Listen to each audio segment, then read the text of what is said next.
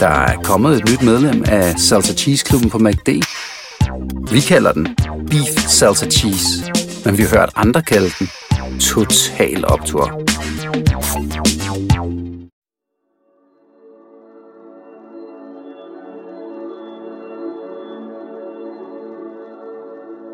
Det var en varm sommeraften i pinsen 1998. Familien Rask Ibsen var lige blevet færdig med at spise aftensmad. Familiens yngste datter, den 10-årige Susan, var ivrig efter at forlade lejligheden, for hun havde igen været skændes med sin far Jørgen. De to var ofte på kant efter skilsmissen fra moren nogle år tilbage, og nu plagede hun om at få lov til at gå uden for det gode vejr. De store betonblokke i Brøndby Strandparken var varme om sommeren, selvom de 16 etager høje bygninger kastede lange skygger. Betongen lunede Susans bare tær, da hun gik hen over den indre gård. Den spinkle pige havde mellemblond pagehår. Hun holdt nogle lodsedler i hånden, som hun gik rundt i kvarteret for at sælge. Det var egentlig hendes storesøsters, men Susan havde brugt dem som undskyldning for at slippe ud af lejligheden. Klokken var 8 om aftenen, og Susan fik besked på at være hjemme senest klokken 9. Men hun kom aldrig hjem igen.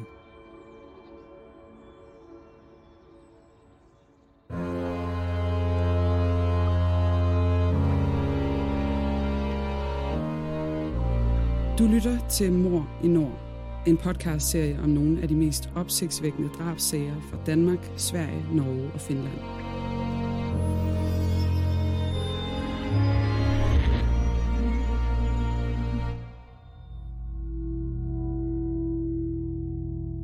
Det du nu skal høre er en virkelig historie, researchet og fortalt af Janne Aagaard og læst op af Le Gammeltoft.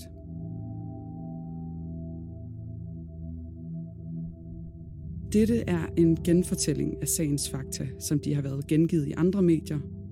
Nogle detaljer er udeladt, ligesom vi her afholder os fra at tage stilling. Det har retssystemet gjort. Men du skal være forberedt på, at det kan være voldsomt at lytte til. Ikke mindst fordi det handler om rigtige menneskers liv og død.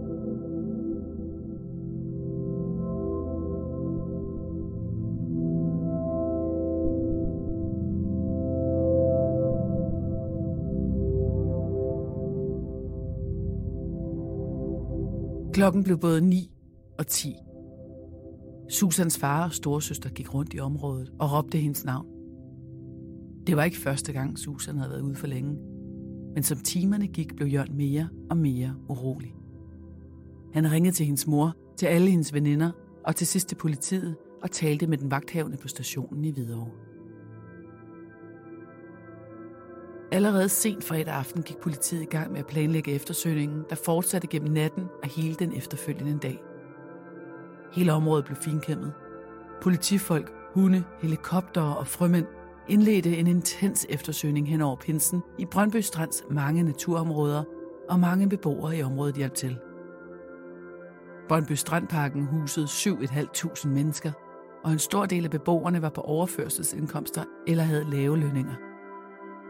Over 80 forskellige nationaliteter samlet på 12 højhuse i et af Danmarks smukkeste landskaber med en del sociale problemer.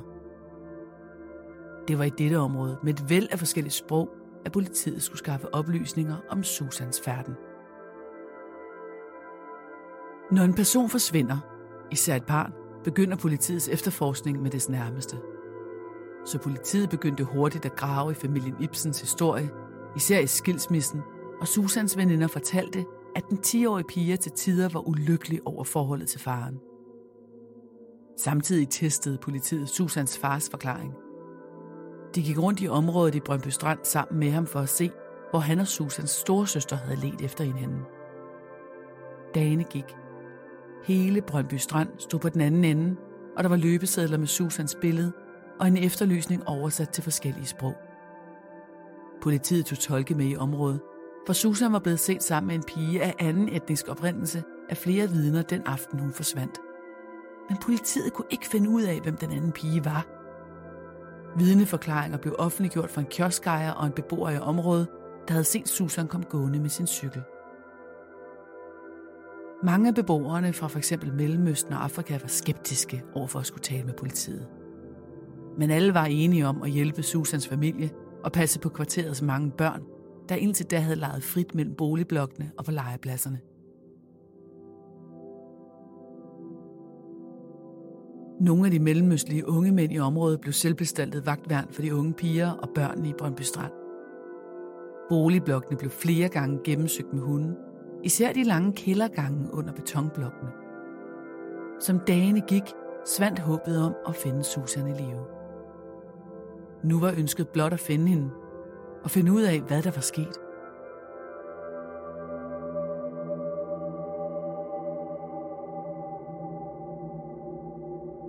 En uge efter Susans forsvinden, den 5. juni 1998, blev hendes lig fundet i det aflåste kælderrum nummer 320 under Tranumparken 32 i Brøndby Strand, mindre end 100 meter fra hendes hjem.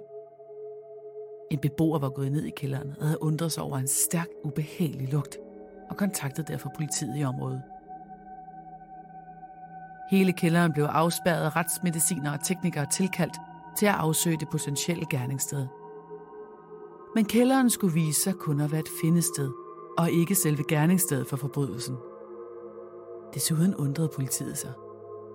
De havde allerede gennemsøgt kælderne en gang for mange dage siden. Så hvordan havde gerningsmanden kunne placere liget i kælderen, uden nogen havde set det? Susans krop var dækket af flyttekasser, og kælderrummet var aflåst med hængelås. Obduktionen dagen efter afslørede, at Susan var blevet seksuelt misbrugt. Der blev fundet spor af sæd på hendes krop, og teknikerne på stedet brugte luminol i kælderen og trappeopgangen for at se, om der var slæbespor fra liget til gerningsstedet. Luminol er et kemikalie, som teknikere først bruger, når de er færdige med undersøgelsen af et gerningssted. Inden man sprayer med luminol, tildækker man alle lyskilder som vinduer og sprækker, så der er så mørkt som muligt i rummet. Derefter sprayer man kemikaliet på alle flader, og hvis det rammer blod eller andre kropsvæsker, dannes der en kraftig lysende blågrøn farve. Det kaldes kemisk luminescens, og det er så tydeligt, at man kan fotografere det, og dermed få et klart indtryk af blodstænk, blodspor, sæd og spyt. Disse gerningsstedsbilleder er ofte ganske dramatiske, hvis der har været meget blod, fordi det rum vil lyse op ved anvendelse af luminolet. Men ved Susans findested var der blot ganske små lysglimt i kælderrummet, og enkelte andre ved en af kælderens døre til trappeopgangen i en af boligblokkene. Der blev forsigtigt taget prøver for de små spor, og prøverne gik videre til retsmedicinerne. Alle arbejdede i døgndrift, inklusiv retsmedicinerne, der allerede mandag morgen kunne sige, at de små lysglimt på trappeopgangen var blod, og det var Susans blod. Og så var der nok sæd på liget til at lave en DNA-profil af gerningsmanden. Det fik politiinspektøren for Kriminalpolitiet i Hvidovre til at overveje at genteste alle mandlige beboere i Tranumparken. Helt frivilligt, sagde inspektør Willy Eliassen, men han havde bagtanker. Garvede folk i politi, presse og blandt advokater vidste godt, hvad frivilligt betød.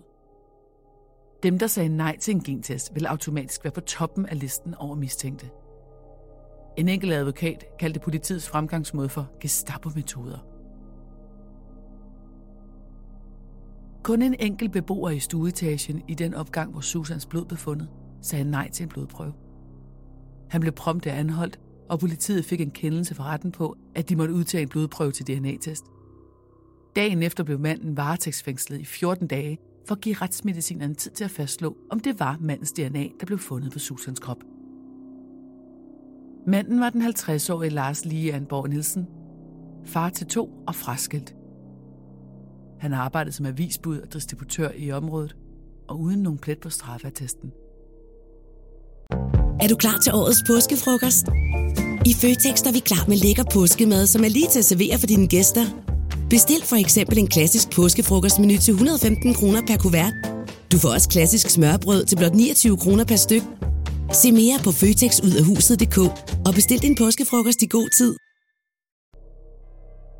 Mens Lars sad varetægtsfængslet, blev Susan begravet. Præcis kl. 12, torsdag den 11. juni 1998, ringede klokkerne i Brøndby Strand Kirke.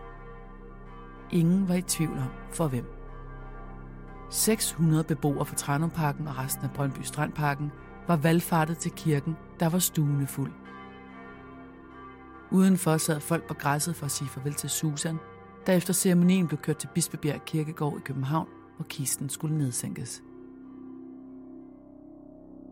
Gennem flere afhøringer i juni fastholdt den drabsigtede, at han ikke havde noget at gøre med Susans forsvinden og død. Men efterhånden som DNA-prøverne kom retur fra Retsmedicinsk Institut, blev det dog sværere og sværere at benægte. Det tætteste Lars kom på en tilståelse var, at han ikke kunne huske noget for den aften. Senere trak han sit udsagn tilbage. Nu ventede Susans familie bare på den langvarige og grundige efterforskning. Først i marts året efter var politiet klar til at overdrage sagen til statsadvokaturen i København. Det blev den mest erfarne anklager, statsadvokat Erik Merlung, der skulle færdiggøre tiltalen, som var klar i april samme år. I alt var der 14 DNA-prøver, der udgjorde grundpillen i politiets bevisførelse. Tiltalen lød på drab og usømmelig omgang med lig, da hovedparten af skaderne på Susan skete efter hendes død. Lars hyrede først en dreven forsvar ved navn Hans Henrik Gamborg, så tog han stjerneadvokaten Torkild Højer, og til sidst faldt valget på Morten Wagner, en kendt advokat fra Viborg. De mange advokatskift betød, at sagen begyndte knap 2 år efter Susans forsvinden i februar 2000. DNA spillede en afgørende rolle. Det var nemlig den første sag i Danmark, hvor sagen udelukkende var baseret på biologiske og tekniske spor. Der var ingen vidner, og der var heller ikke definitive spor i Lars' lejlighed for Susan. Allerede på første retsdag i Østre Landsret i København afgav Lars sin forklaring til de 12 nævninge og 3 juridiske dommere. Anklagerne oplistede DNA-beviserne og grillede den tiltalte i vidneskanken. Kan du virkelig stadig holde dig selv fri for anklagerne? Spurgte Merlung retorisk. DNA-beviserne var nemlig stærke. Lars' sæd var på Susans krop. Susans blod var i opgangen til hans stuelejlighed, og Susans blod var på hans bukser. Det var mikroskopiske pletter, og retsmedicinske eksperter havde måttet undersøge prøverne flere gange. Samtidig var de blevet sendt til det engelske laboratorium Forensic Science Service i West Yorkshire, der specialiserede sig i DNA-tests. I ventetiden op til retssagen var der desuden gjort en del fremskridt på gentestområdet, så pludselig var det med langt større sandsynlighed, man kunne matche DNA-prøver. I stedet for en sandsynlighed på 1 til 2000 var analysemetoden så sikker, at man kunne sige, at sandsynligheden nu for, at der fandtes en anden med samme DNA, var 1 til 100.000. Forsvaren havde engageret lektor og speciallæge i genetik, Erik Niebuhr, til at undersøge eventuelle svagheder i DNA-materialet. Forsvaren satte spørgsmålstegn ved DNA som troværdigt bevis, og han svælgede i de skænderier, der havde belastet forholdet mellem Susan og hendes far. Men der var ikke skyggen af bevis for, at faren eller andre i familien var involveret i Susans død. Frygten for et DNA-register blev diskuteret af eksperter i medierne undervejs i retssagen. Vil DNA blive et problem for retssikkerheden? I USA var der allerede etableret en DNA-database, og drabet på Susan havde fået Rigspolitiets Kriminalteknisk Center til at oprette en særlig enhed for DNA i begyndelsen af 1999. Tilbage i retssalen var det anklagerens ansvar at fremlægge beviser nok på Lars' skyld. Hans personlige forhold blev gennemgået. Han var enkemand og far til 2 døtre og en dreng, der var flyttet hjemmefra. Hans 31-årige kæreste var på en længere rejse i Sydamerika, da Susan forsvandt.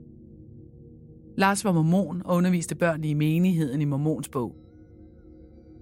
Samtidig arbejdede han på Bladkompagniets lager i Emdrupvej, hvor han var chef for bladsdistributionen. Kollegerne beskrev ham som en intelligent mand, der ganske vist var noget glad for øl, og så var han på vej til at blive fyret på grund af en konflikt med chefen. Mentalerklæringen fra Retslægerådet berettede om Lars' barndom som præget af fysisk vold for forældrene, og det fik ham til at trække sig følelsesmæssigt.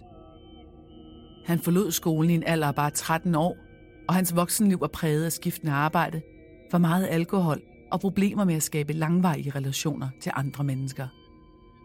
Anklageren viste også et foto fra Lars' 5-værelses lejlighed i Tranumparken. Den var proppet med fuglebuer og andre dyrebuer, og der var aviser og bøger fra gulv til loft. Der var også et gammelt og slidt møblement, samt store mængder af dyrehår for både katte, hunde og diverse gnavere. I køkkenet stod en stor kubbefryser, og anklageren mere end antydet, at Lars havde opbevaret livet dernede, mens han ventede på en lejlighed til at skaffe sig af med det. Obduktionen af Susan viste, at hun var blevet kvalt kort tid efter sin forsvinden. Og da området, inklusive kælderen, var blevet gennemsøgt utallige gange med hunde, måtte livet af Susan være blevet opbevaret et andet sted. Men der var ingen beviser i kummefryseren. Den var helt ren.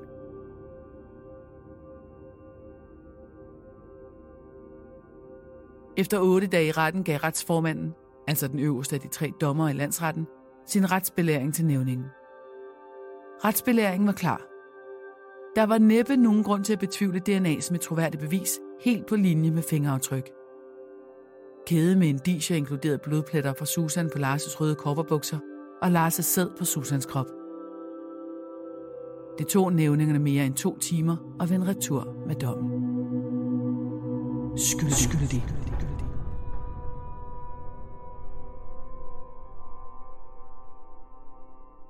Den nu 52-årige Lars Leif Anborg Nielsen blev fundet skyldig i drab og usømmelig omgang med lig, og straffen for den forbrydelse, altså drab på et barn med seksuelt motiv, var dengang som nu livstid. I praksis afsoner livstidsfangerne 16-17 år i gennemsnit, inden de bliver benådet. Formelt sker det med dronningens underskrift efter indstilling fra justitsministeren. Lars ankede strafudmålingen til Højesteret, der i september samme år stadfæstede landsrettens dom. DNA-prøverne for Susan og den tiltaltes bukser blev udsat for en supplerende DNA af Retsmedicinsk Institut under Københavns Universitet i 2001. Referenceprøven viste det samme resultat som den tidligere DNA-profilanalyse. DNA-metoden havde stået sin prøve. En væsentlig kriminalteknisk milepæl var nået.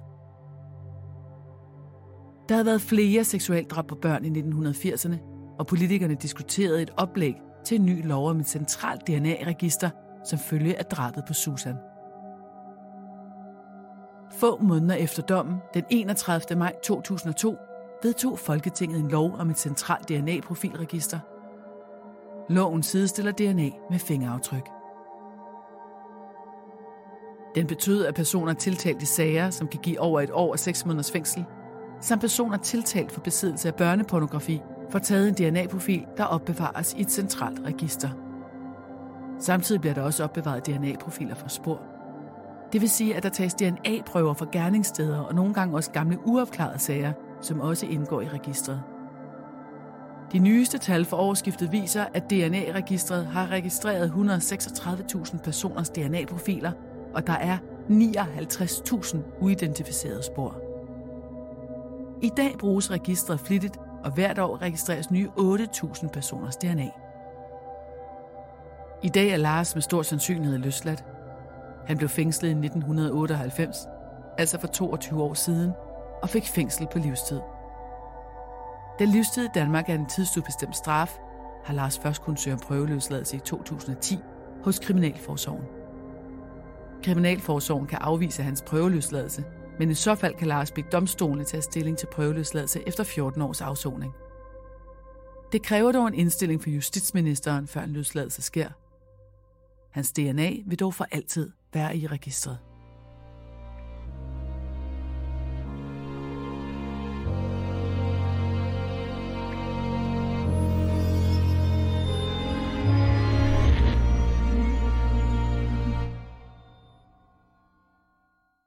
Haps, haps, haps.